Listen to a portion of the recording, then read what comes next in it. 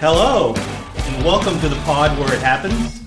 My name is Mike Espejo, and I'll be your host on this magical, wonderful mystery tour of a podcast. And we're coming to you today, deep from the bowels of BCAT Worldwide Headquarters here at Burlington High School, Burlington, Massachusetts. And as always, we start off the podcast with a little podcast business. Some of you have been asking, I mentioned this last podcast, we are now on Apple Podcasts. Please do leave a review if you like the podcast. If not, no need to leave a review. We'll be okay with that. Also, we still need an intro song. I'm still using the generic song on here, but I guess I'm a generic guy. We're going to keep doing that until I get motivated to find a good song to use. I'm going to be shifting. When I first started the podcast, I said I was going to do these bi-weekly, but I've been so excited and so happy with some of the people I have on for guests. Today's another good example of that. I just keep recording these, so I'm going to try and slow down so I don't burn myself out, because I know this. I don't want to become a chore. It's fun right now, so we're going to. If you don't see a new podcast for 2 weeks, you'll know I'm trying to slow it down a little bit, because I don't know if I can keep this pace of this brilliance or horribleness. We start every podcast with a quote, and this one's perfect. I try and pick a quote that matches the topic of the day. And this has always been one of my favorite quotes. I never knew who said it until I Googled it today. And it's by a Roman playwright named Terence, which is a great name. And today's quote is, "Fortune favors the bold." And I think that's perfect for today's podcast, episode 4. Viva, Viet Citron. I am here with my guest, Tran Lee. Tran, thank you for joining us today. Thank you, Mike. Thank you for having me here. Such a pleasure. Awesome. Pleasure's all mine. Tran is the owner and runs Viet Citron here in Burlington. It's a brand new Vietnamese restaurant that opened last March. Yeah, we opened on March 8th of last year. The soft opening was March 8th. March 8th. So yeah. just as coronavirus was gaining strength in the country, and just before things were going to close down, Tran decides to open a restaurant. Tell me a little bit about Viet Citron. It's Vietnamese food. What type of stuff do you serve there? What are your specialties? What could, if someone didn't know about Vietnamese cuisine, what would they expect to get if they walked into your restaurant?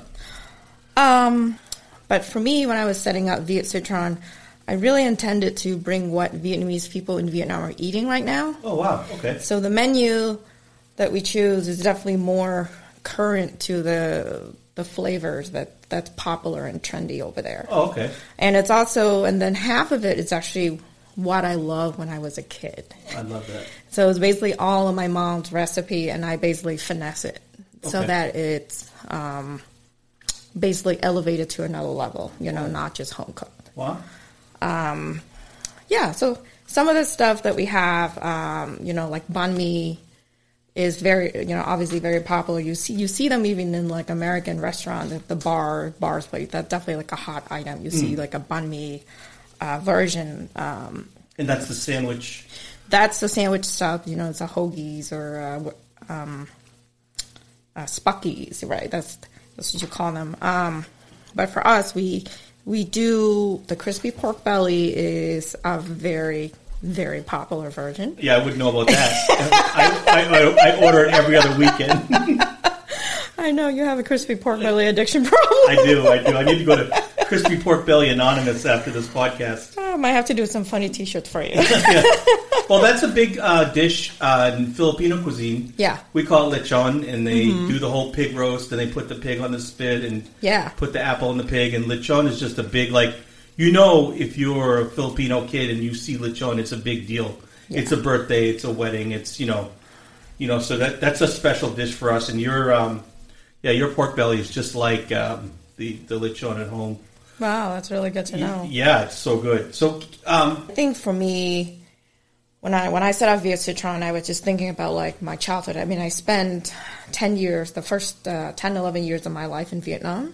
And I grew up in Saigon, so there was a lot of foods, lots of stalls that I went to. And I went to actually, they knew my grandparents, my great-grandparents, all my aunt and uncle, and then my generations, they knew all of my cousins, right? Oh, wow. And we would go there, and there's only literally 2 options that we would choose from. But something about it, when you just do it consistently, you just get really good. You become like a shifu and like a master of that, right? Yeah. And then, so when I thought of opening up Viet Citron, I was like, well, why can't we do that in the U.S.? Why do we have to do the big menu? Right. You know, and so, you know, and try to balance the different, like food choices and diverse preference that we have as a melting pot, you know, as Americans. We basically have banh mi, we have rice bowl, we have the banh hoi vermicelli bowls, which is basically a more refined version of the traditional vermicellis. You tend to see that's it like more, a noodle? Yeah, it's like a rice noodle. It's very thin rice noodle that's rolled up, or it's being served sort of like a flat so that you can roll up with your hands. Whereas the normal vermicelli noodle, traditionally you can use chopsticks and eat it with it. But at Viet Citron, we took that version and then we said, all right, let's give people 2 options. They can eat it with chopstick or they can use the hand and, you know, the lettuce and the wrap, and they wrap it and they eat it with the proteins that they can choose from. Yeah. And so what are the different proteins you can get on it? So some of the proteins we have, crispy pork belly, roasted crispy pork belly, lemongrass sirloin. We use 100% sirloin, no additive, no chemicals whatsoever. Wow. That's why it's very tender. Obviously a little higher price because you pay for what you get. Sure. And we also have chicken. We have grilled tiger prawns, and we have tofu. Right now I'm kind of contemplating working on like a lemongrass seitan as for, you know, to please the vegetarian crowd. There's a lot of vegetarian people coming in and asking us like, hey, can you do more vegetarian option, more environmentally friendly options for us? And I'm like, let me look into it. I'm short in labor right now. Yeah. You know, I actually prefer it to like really perfect a few things first. Sure. Then we add on later. But I don't want the menu to be too big to overwhelm the staff, you know, because that's when you lose the quality control. And what would you say? You said economically, or were they environmentally friendly, or what kind of food? Environmentally friendly. Meaning? Because it's like no meat, you know, meat, non-meat options. Like vegan? Like a vegan, plant-based, okay. vegan and plant-based diet. There's a big demand for that in you know, in this area. Yeah. Now, are there a lot of Vietnamese people in the area? Is there a big... So in Boston area, actually Burlington, not so much. Right. But I grew up in Malden area, and there's a big concentration of Vietnamese there. Okay. In Boston, the biggest concentration is definitely in Dorchester and Quincy. So South Shore is more like it. North Shore is more younger crowd, okay. Vietnamese. You know, they've been here for 20, 30 years. They finally get good jobs, and they start migrated to the suburbs. So we're actually seeing more and more Vietnamese customer coming. They're starting to find They're coming out of the woodwork. And they travel really far to get here. Well, I mean, for quality, I mean, they probably heard how good it was and said they wanted to come. What does Viet Citron mean? I don't think I've ever asked. What's the significance? I was looking for like a name that actually sounds fresh. Mm. And Vietnamese food use a lot of lime. Yeah. You know, citrus, lime. But when you think of lime, you think of Mexican food. Right. You don't think of Vietnamese food. No. But then Vietnamese foods also have a lot of French influence. So citron mean lemon in French. Okay. And citron vert mean lime in French. But that's too long of a name, so I decided to call it Viet Citron. So it's like Viet lime. And, you know, to say that I have a little bit of Frenchness to it is actually throwback to my family's root, because I actually like a tiny bit of French in my blood. And that's why the banh mi sandwich has the French baguette. Exactly, and the mayonnaise and the pâté and all of that stuff. Okay. So that's something that the French brought with them. Okay, now I'm learning now. So who has been your biggest influence in cooking? Your mom, I think you mentioned? Definitely my mother. I was very spoiled as a kid. We were poor when I was growing up. The first 10 years of my life, we were very poor, but she would always make sure I was well fed. But the one thing that I learned so much, I was very fortunate. I grew up in District 1 in Saigon, which is like a food capital of Vietnam.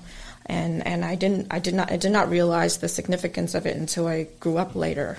But we lived near like an open air market. So my mother would take me with her since I was like 3 years old every day. Just go to the market with her, let me sit at one of the stalls to try different food, and then she'll go off and go shopping, and then she'll come back and get me. That would call child abandonment. It was in the U.S. Right? Well, it's different in the home country. And I was just going to say moms are the best, but then you went into the child abandonment kind of tangent. That's okay. Yeah, it's a little different, though, back there, right? In a different time, probably, than now. Yeah. Times are different. So mom was the biggest influence.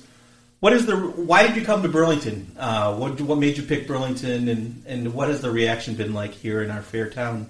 That's an interesting question. So when I was looking for a storefront, I was actually looking around Harvard Square and Porter Square. Okay. Because, I actually went to Tufts for my undergrad, so I knew Davis Square really well. And it's such a big food scenes there. Sure. But when I asked my agent to look around, she literally gave me nothing. She literally said, this is really too big, too small for you, too expensive for you to start up. You really want it. And then there's I think, there was a restaurant right next to Brown Sugar at Porter Square at the time. That was closed down, the Chinese restaurant. So they were... Oh, yeah, I know that one, yeah. Yeah, so I was looking at that. I'm like, wow. It's right in the middle of Porter Square, yeah? Yeah, exactly, where that big intersection's where the tea stop is. So we were looking at that, but I was like, wow, this is a lot of investment because I have to come in and change the concept, the look, the feel of it to reflect our concept. Sure. And then I just said, you know what, let me just pick up a car, drive around here. My parents has been, they've been living in Reading since 2008. So every time we come back from Philly to visit, we would, go to Burlington to eat or something. Yeah.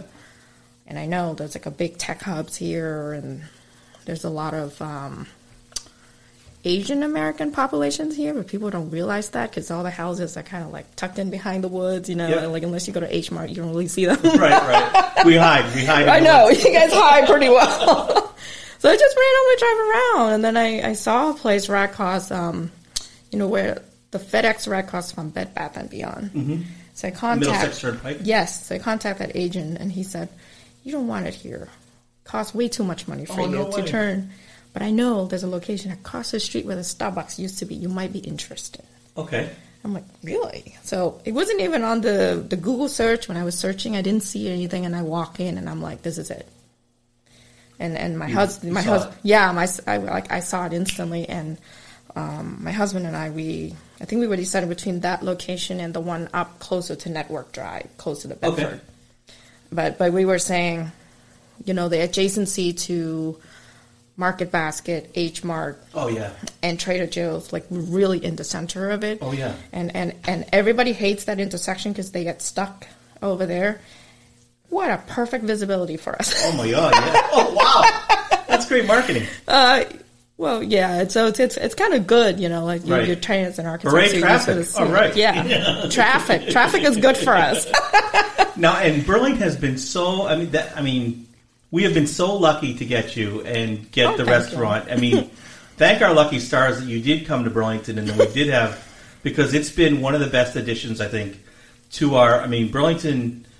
We were talking about it last time that in Massachusetts, after maybe Boston and Cambridge, Burlington's probably the next best town or city for food because of the vast amount of restaurants, the variety. And a lot of them are chains, but you were brought a different type of restaurant, more of a family style, a family owned. And it's just, you quickly become one of my favorite places in town. Burlington's so lucky to have you. It's been awesome. Well, thank you. I was so terrified to meet you the first time on the planning board. Come before our board? Yeah, that was the first time that we met, right? Yeah. We met in the hearing room, right? Before COVID. Exactly. Yep. So you were trained as an architect, and you were working as an architect first. Mm-hmm. And you left that career. Yes. You made you were bold. You left that career and started the restaurant, which is a huge 180 career change risk. What caused you to finally do it? Is it something that you always, when you were getting trained and learning to be an architect, something you always wanted to do, or what was the process in getting there? So I think after I graduated undergrad, I took a year off in between undergrad and grad school, and then I look back and I'm like, what did I do in my undergraduate years? 4 years at Tufts. And I realized instead of going out and party, I would cook a storm every single night in my dorm room. Like on the weekend, I would throw lobster in my rice cooker and like... You must be the most popular kid in the dorm. I pretty much smoke out the whole entire dorm every single weekend. You probably had a line out your door. Wow. And so then by then I was like, you know what? I love architecture. I always wanted to be an architect since I was in middle school. Sure. But then I realized, like, wow, I really have this passion for food.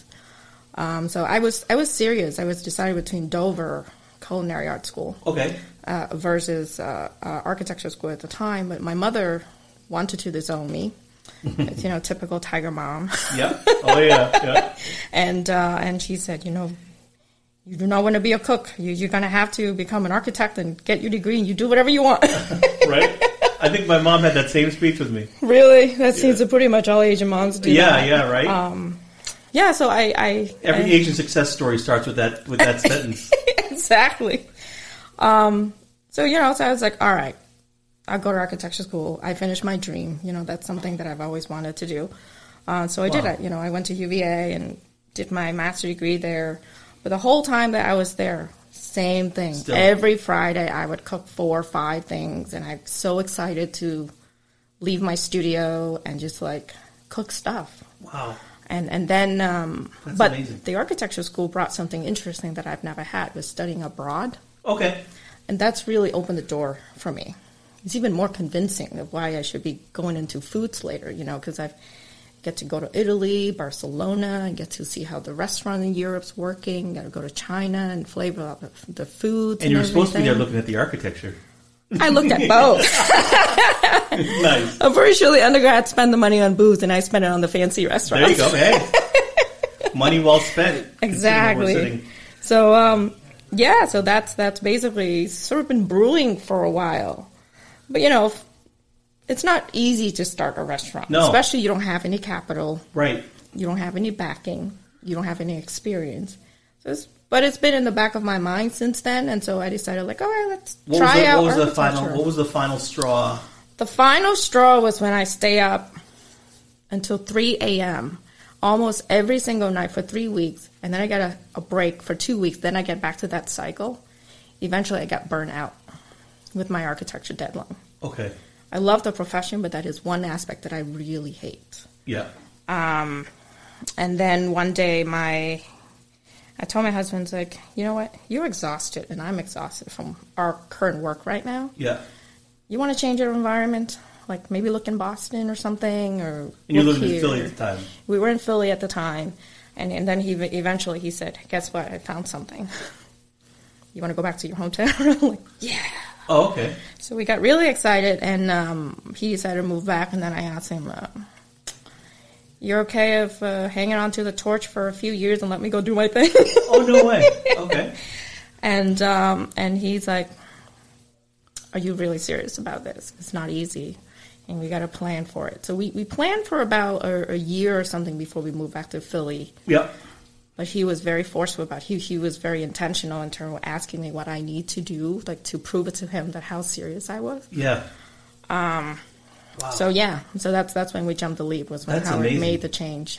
So you were coming back here, he had a new job, and instead of finding another architecture job here, you took this turn. Yeah, I took the turn, and I was planning it out and make my business plan, Yeah.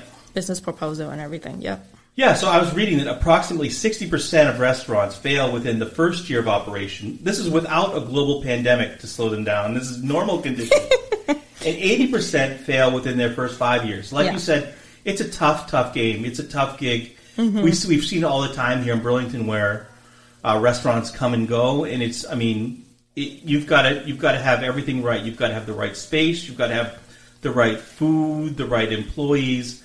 It's really hard to make it. So how have you done it with opening March 8th? Coronavirus is setting in. You must have been thinking, just a week later we went into full lockdown. So what are you thinking at that point? I just went home and cried. Of course, right?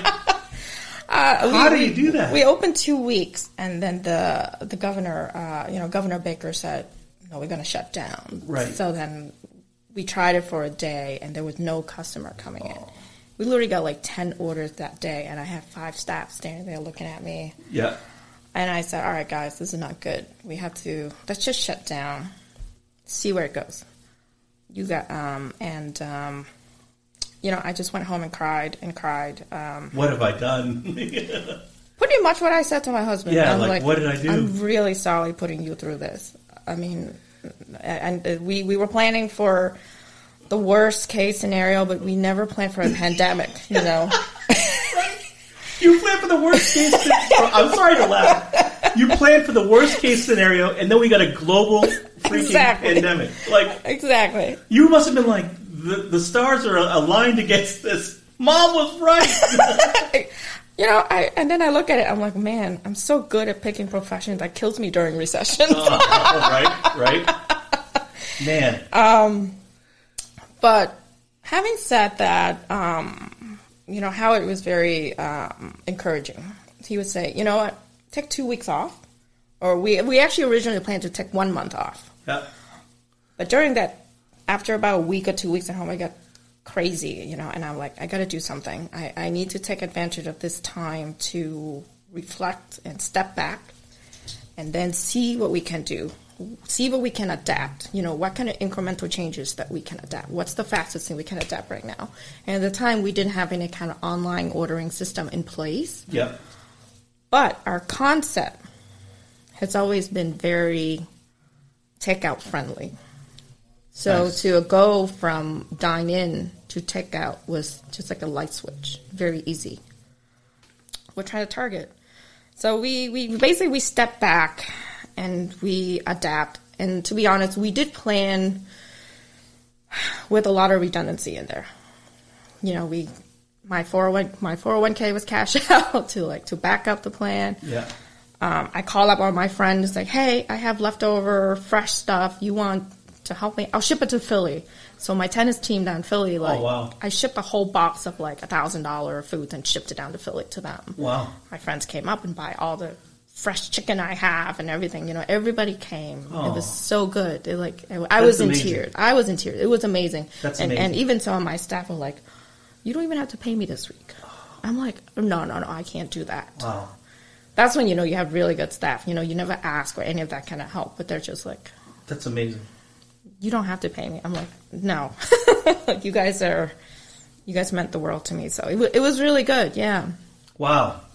Yeah. What a support system and a good plan and a backup plan. So what's been I guess this is other than the pandemic, what's been the biggest surprise or unexpected thing you've learned in just opening the restaurant and your experience in the past over 13 months? Oh, I think the biggest surprise is my mom is right. What doesn't kill me make me stronger. Wow. Moms always know. Moms know best. But, actually it is very rewarding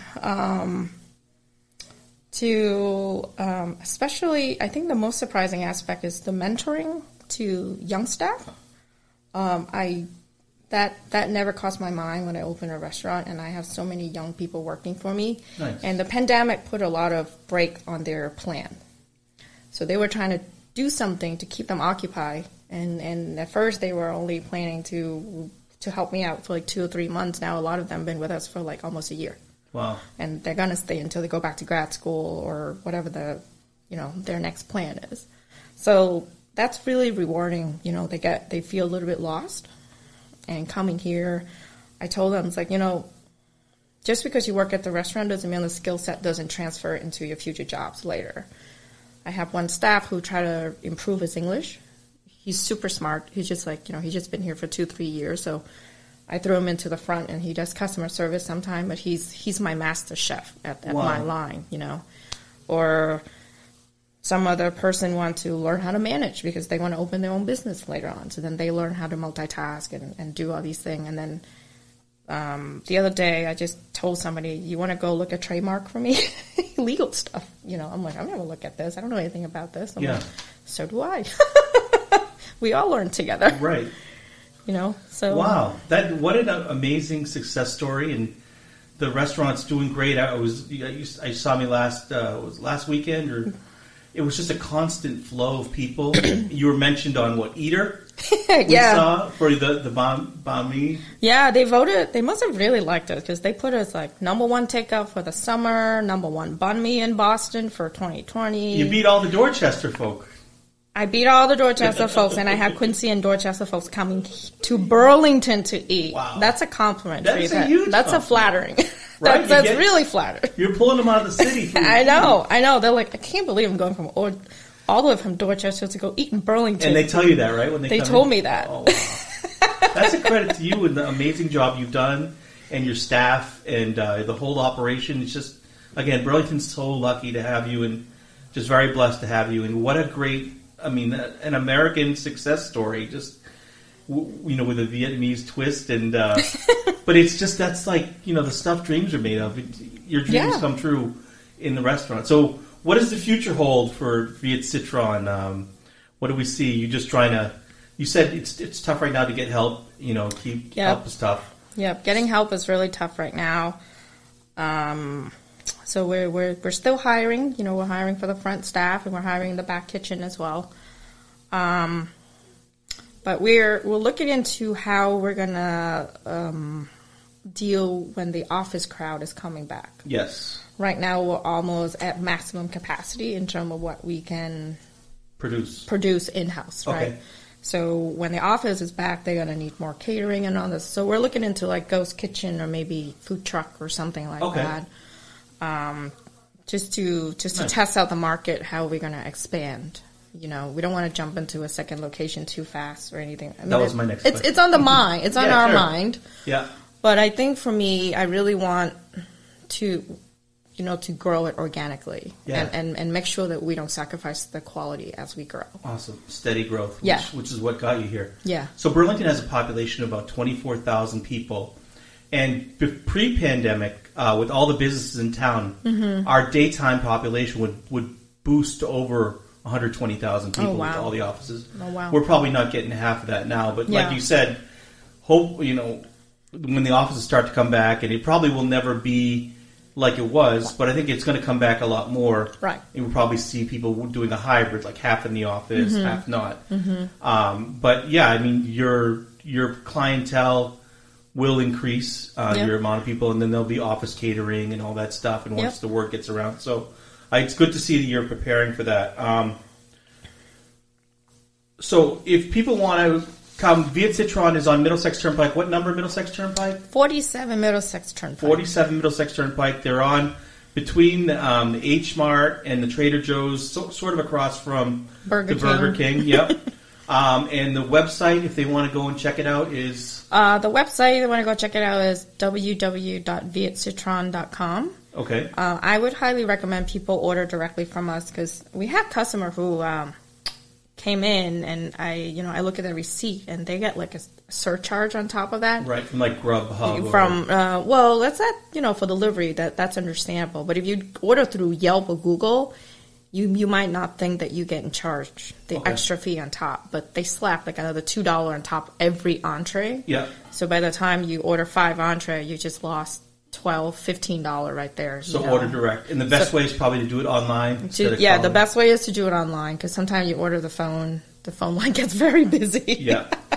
And the pork belly you have to order 24 hours at least in advance, which I've learned. The 1 pound or more you have to order 24 hours in advance because we do try to keep it fresh.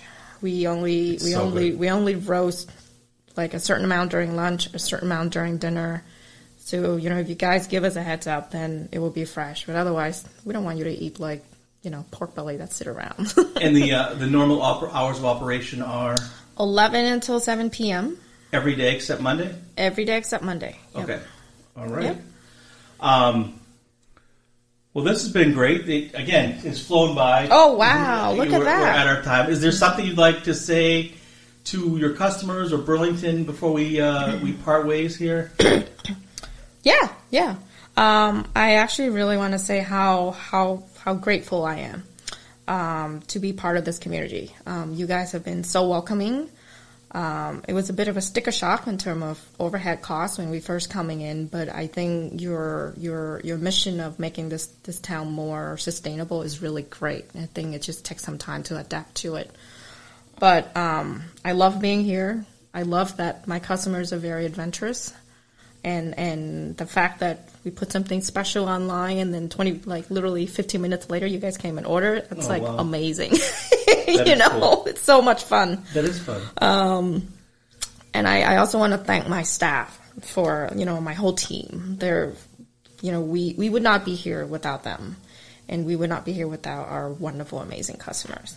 That's awesome. So thank you, guys. Oh, thank you. And again, like I said, Burlington's so lucky to have you. What an amazing addition to our already vibrant restaurant scene. And I think you've made it even better, in an even better town, which, and again, just it's something different. It's something fresh. Everything's good. I'm trying to find something I don't like, but I haven't found that yet. And that's always a mark of a good place for me, that it's good. Everyone I've talked to recommend. They always, thank me like, oh, great call. Thanks for, saying that people love it. And it's been wonderful. And it's just a great story. And I'm always so happy when I think of Viet Citron, just because I've seen it from, the beginning and just what you had to go through. I mean, not many there are established restaurants that are closing, like decades old, many decades old restaurants that couldn't make it, and you had to start in this, and you made it. Like, you should be very proud of what you've accomplished and thank you. The amazing restaurant and place you've made, because it's a heck of an accomplishment. It's awesome. Like, I feel privileged just to know you and even go there. It's really amazing. So I'm in awe of it. So that is our story about Viet Citron. Check them out. 46 Middlesex Turnpike. Take it there. 47. 47. See, I'm not good with details. And I would like to thank Tran Lee for joining us today. I think this went really well. Thank you, Mike. No problem. If you want to get in touch with me here at the podcast, my email is happenspod@gmail.com. I'm on Instagram at happenspod. Viet Citron's on Instagram and Facebook. Viet Citron is on Instagram and Facebook. I'm trying to learn Twitter, so maybe I'll get on there. Yeah. This is when I know I'm old. Yeah, right. I don't know how to tweet. Yeah, tweeting, it's all right. I'm on there tweeting like a very quiet bird, I'd say, at happenspod on Twitter. It's like the best, for me, the best source of information. If you follow the right people. Right. Like, I'll never get a story faster than from Twitter. That's what I've heard. Yeah, there's a lot of like negativity and weird stuff on there, but if you follow the right people, and if people are too negative, you just unfollow them. But it's a good place for quick information. That's good. So join us for our next episode with my friend Lou, who is the Sandwich King. I don't know how, we're kind of to delve into how Lou got this nickname, but we're going to try and find the best Italian sub in the area. So we're going to be taste testing 7 to 10 of the best Italian subs. So hopefully we can find that. That's our next episode. As always, listen to each other, look out for each other, learn from each other, be kind to each other, and always step out of your comfort zones for each other. We have one world and one life to live in. We're all in it together, and it's a lot easier if we are nice. So be nice and be kind. So this has been the pod where it happens. Love you, meet it. Thank you for listening. I'm Mike Espejo, and we'll catch you on the flip side.